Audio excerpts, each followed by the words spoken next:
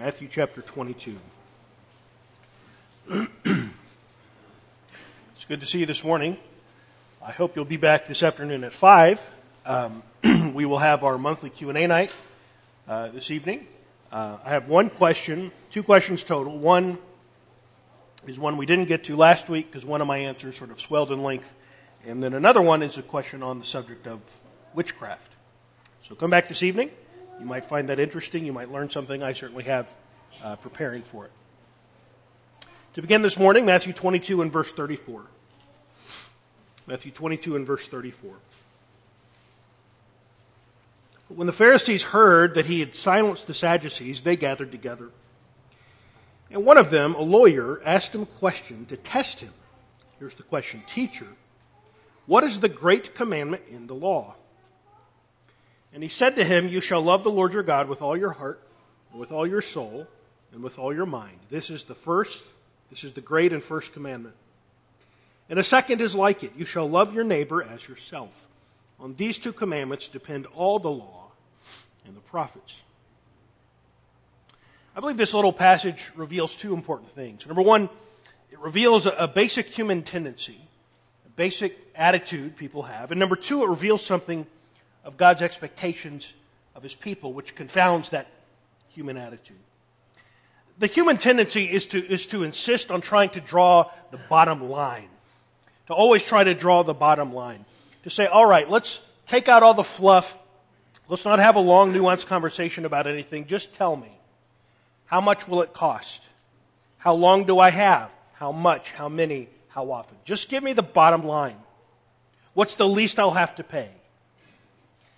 The Pharisee lawyer who's testing Jesus has a sort of bottom line question. All right, we could talk about God and the law all day long. Let's just get down to it. What do you think the greatest commandment is? Of all the commandments, just go ahead and tell me the most important one, the one we just have to do. Well, Jesus' answer reveals that God is of a different mind than that. Instead of listing one of the 10 commandments, which would then give the Pharisee an opportunity to say, well, what about these other 9? Or what about all these other commandments? Jesus answers with two commands whose bottom lines can never be found. There is no bottom line on this command. How do you draw a line on? How do you quantify? How do you do the bare minimum in loving God with all your heart, soul, and mind? How do you do the bare minimum in loving your neighbor as yourself? Jesus says in verse 40, from these two commands flow all the rest of God's will.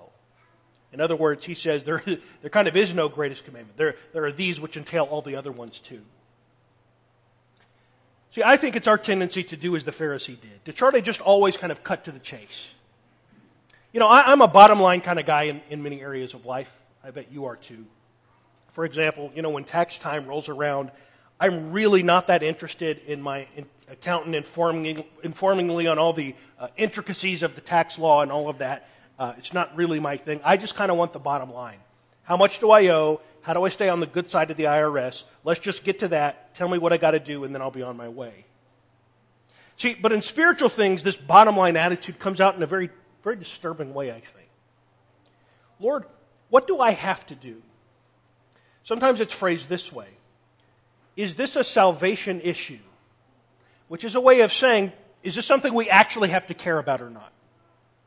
Is this a have-to kind of thing? And sometimes it just seems like God must sort of threaten us to get us to act. We might call it shotgun religion, like a shotgun wedding.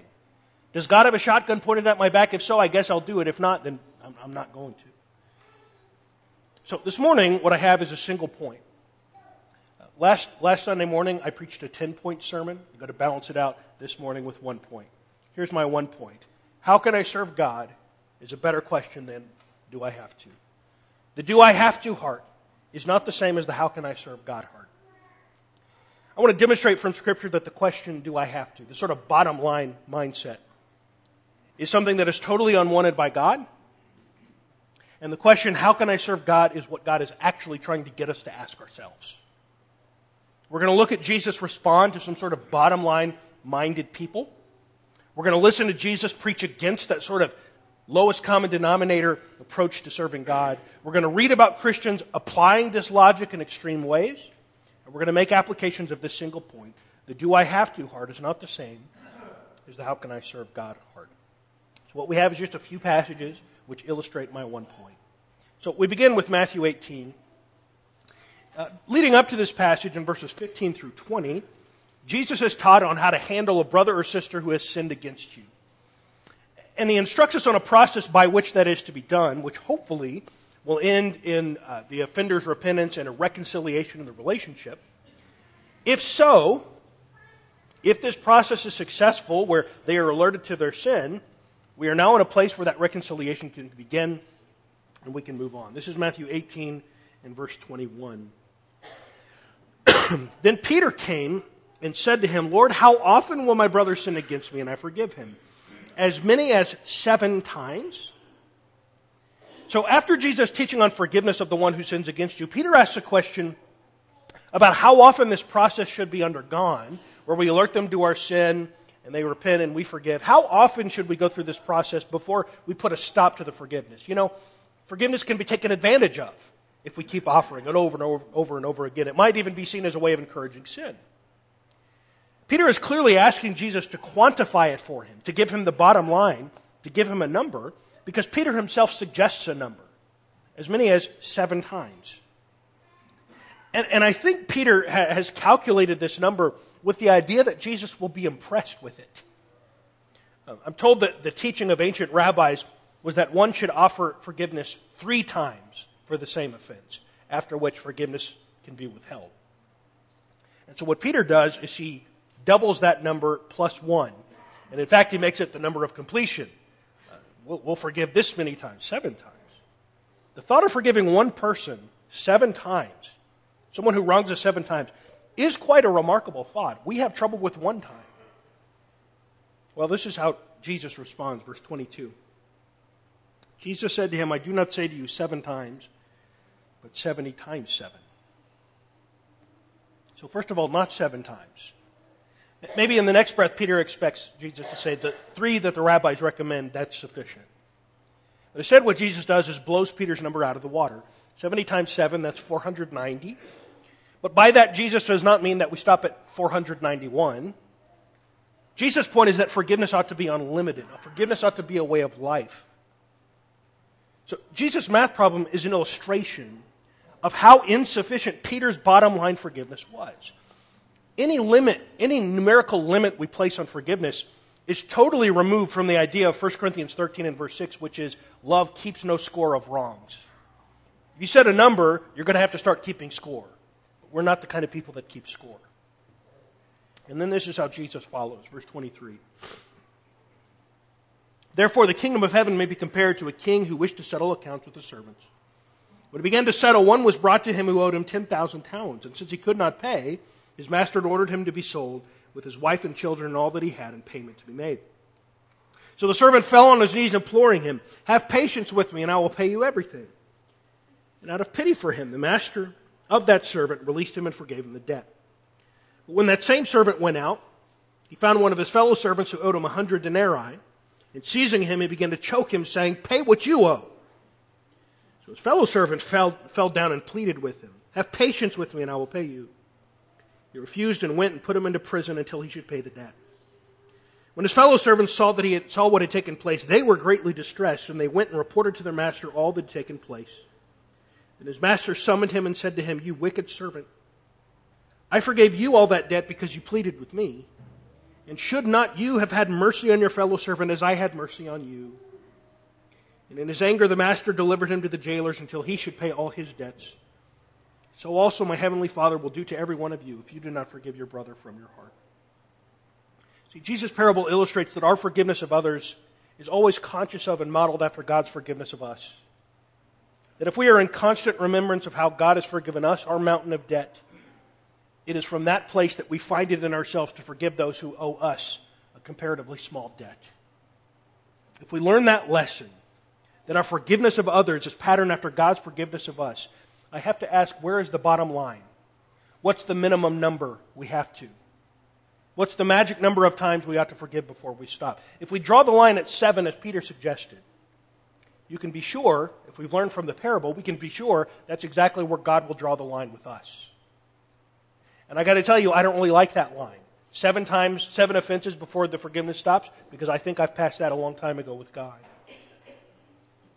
What did Jesus do with Peter's bottom line religion? He blew it out of the water. He told Peter to change the way he viewed forgiveness altogether. The do I have to heart is not the same as the how can I serve God heart. Second story illustrating this. This is Matthew 19 and verse 16. Here's another story of Jesus being asked a question, seeking the bottom line. Matthew 19 and verse 16. And behold, a man came up to him, saying, Teacher, what good deed must I do to have eternal life? And he said to him, Why do you ask me what is good? There is only one who is good. If you would enter life, keep the commandments. He said to him, Which ones? And Jesus said, You shall not murder, you shall not commit adultery, you shall not steal, you shall not bear false witness, honor your father and mother, and you shall love your neighbor as yourself. And so here Jesus interacts with a man who in other passages is identified as the rich young ruler. And his question is, what good thing shall I do that I may obtain eternal life? It's hard for me to begrudge that question. And in fact, there are several things up front that speak really well of this man. In the first place, he's seeking the right thing. Eternal life is what he's interested in. Frankly, I wish more people today would ask questions like these. What good thing must I do to inherit eternal life? Also, the fact that he comes to Jesus to ask him shows that he thought Jesus knew something. In the New Testament, rulers are not known for their genuine interest in Jesus. Most are adversarial to Jesus, who view him as a threat. But this man seems to see in Jesus someone who would know something. He views Jesus as someone who has authority about these questions.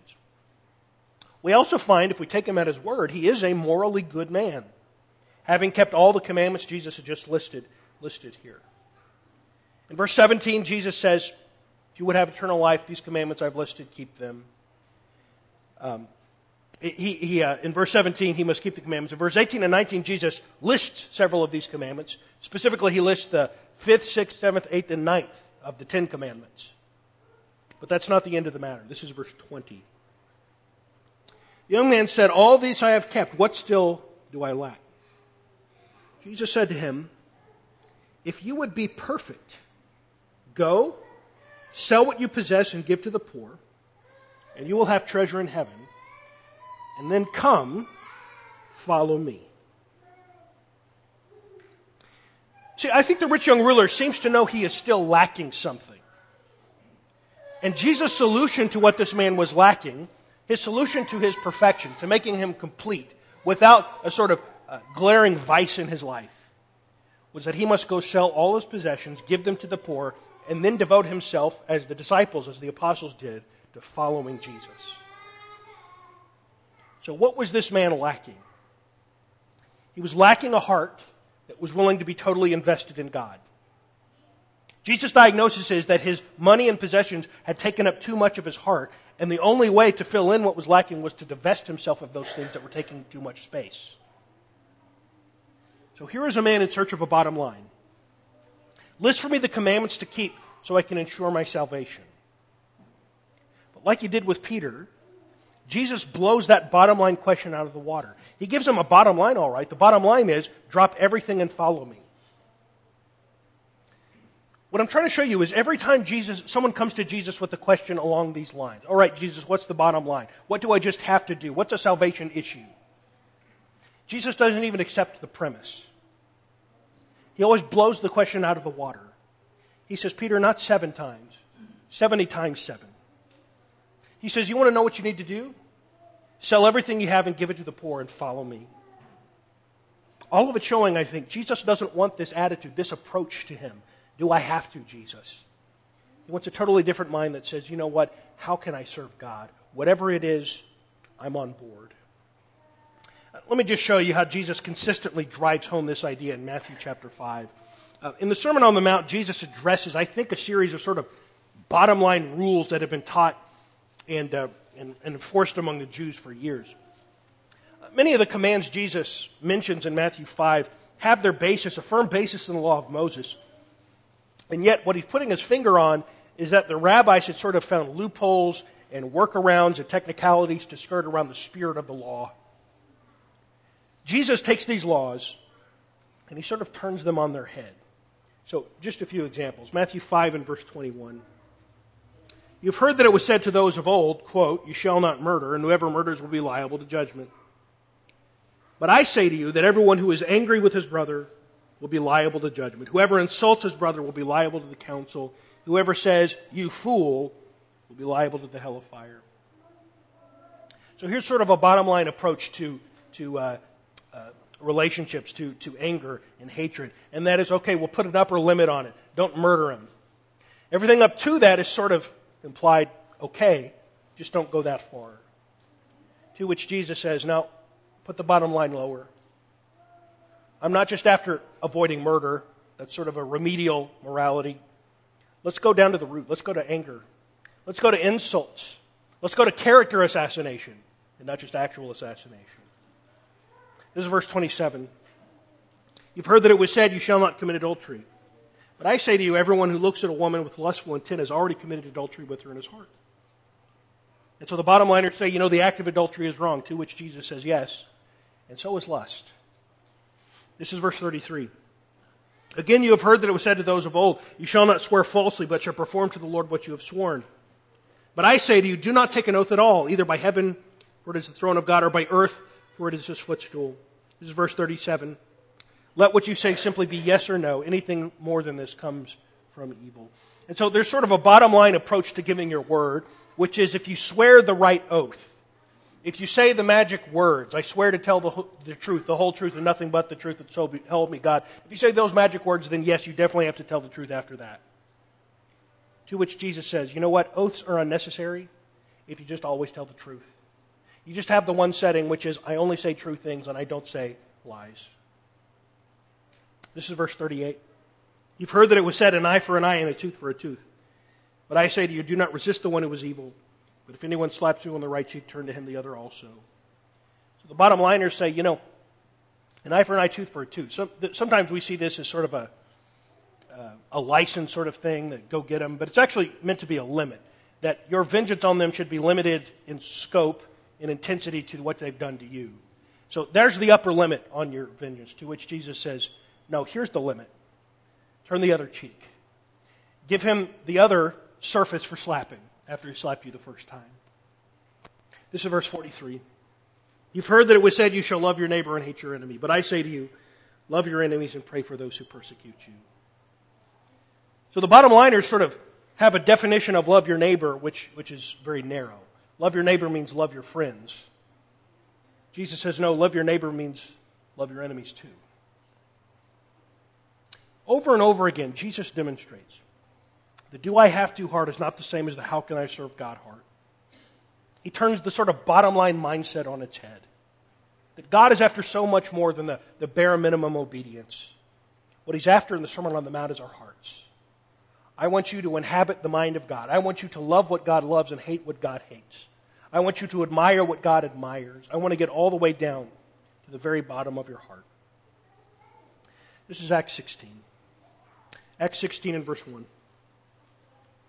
I want to look at an example now of someone who I think is demonstrating this spirit Jesus is after. This is a story of someone with a how can I serve God heart and not a what do I have to do sort of heart. If you're not familiar with the story, it might blow your mind. Acts 16 and verse 1. Paul came also to Derbe and Lystra. A disciple was there named Timothy, the son of a Jewish woman who was a believer, but his father was a Greek. He was well spoken of by the brothers at Lystra and Iconium. Paul wanted Timothy to accompany him, and he took him and circumcised him because of the Jews who were in those places, for they all knew that his father was a Greek. So this is our first introduction to Timothy, who becomes an important person in Paul's life and in the New Testament. And we learn a little bit about his background, that he was from Lystra, that he had a good reputation with the brethren there, and that Paul saw something in him that caused him to want Timothy to accompany him on his preaching journeys. We see that Timothy had a mixed upbringing, a Jewish believing mother, but a father who was Greek, presumably a non-believer. And so given his mixed upbringing, Timothy had not been circumcised as a baby. And so it's into that situation that verse 3 says that preparing to take him with him on his preaching journey, he took him and he circumcised him. Now I need to be delicate here, but I also need to accurately convey what happened. Timothy was an adult. There was no high-grade, razor-sharp surgical steel scalpel. There was no modern-day anesthesia or painkillers. There was no sterile doctor's office. Paul took him and he circumcised him, and it would have hurt. Why did Paul do that? Why would Timothy let him do that? Because they had to do that? Because all Christian males must be circumcised? No, exactly not. In fact, Paul is the one who passionately argues that Christians that need not have these tokens of the old law enforced on them, these tokens of the covenant that the Jews had. Read Galatians sometime. He specifically uses the example of circumcision for religious purposes as something that must never be bound on people. He himself rebukes those who tried to bind circumcision on Gentile converts. That's not why he tells Timothy to be circumcised. Why does he tell Timothy to be circumcised? It says because of the Jews who were in those places. They all knew Timothy's father was a Greek. Timothy was going to go out preaching with Paul to audiences comprised of many Jews.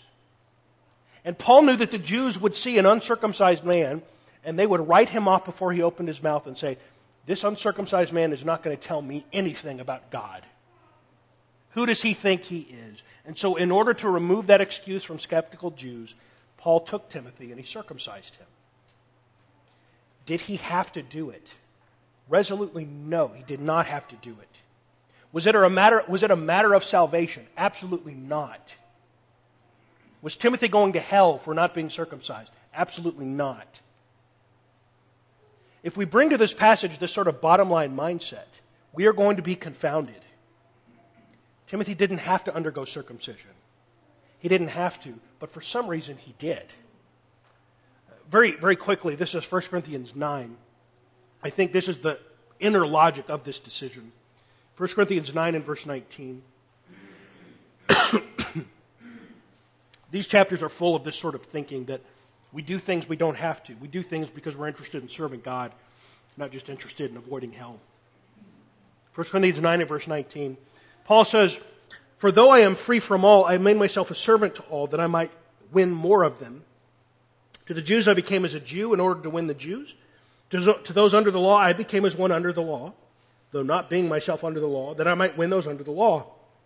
To those outside the law I became as one outside the law, not being outside the law of God, but under the law of Christ, that I might win those outside the law. To the weak I became weak, that I might win the weak. I become all things to all people, that by all means I may save some. I do it all for the sake of the gospel, that I may share with them in its blessings. See, what the bottom liner goes around preaching is just verse 19, and they stop there. They say, I am free from all. I don't have to do it, and if I don't have to do it, I don't do it. I am free from all. To which Paul says, I know that.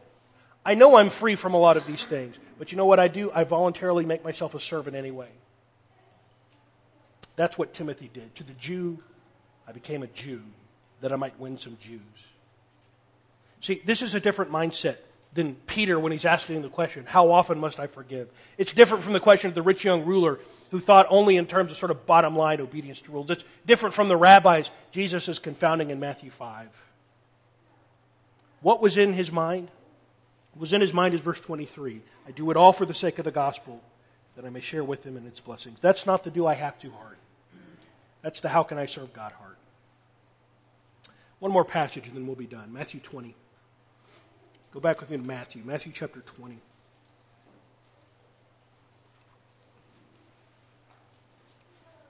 Let's try to bring all of this together. I want us to listen to the way Jesus describes how the kingdoms of the world work, how the kingdoms of the world exercise power, versus how the citizens of the kingdom of God live and how this kingdom works. Matthew 20, verse 25. But Jesus called them to him and said, you know that the rulers of the Gentiles lord it over them, and their great ones exercise authority over them.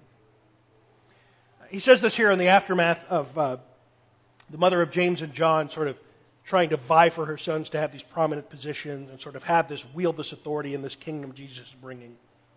And begins to draw a contrast into what it is they think Jesus' kingdom is and what it actually is.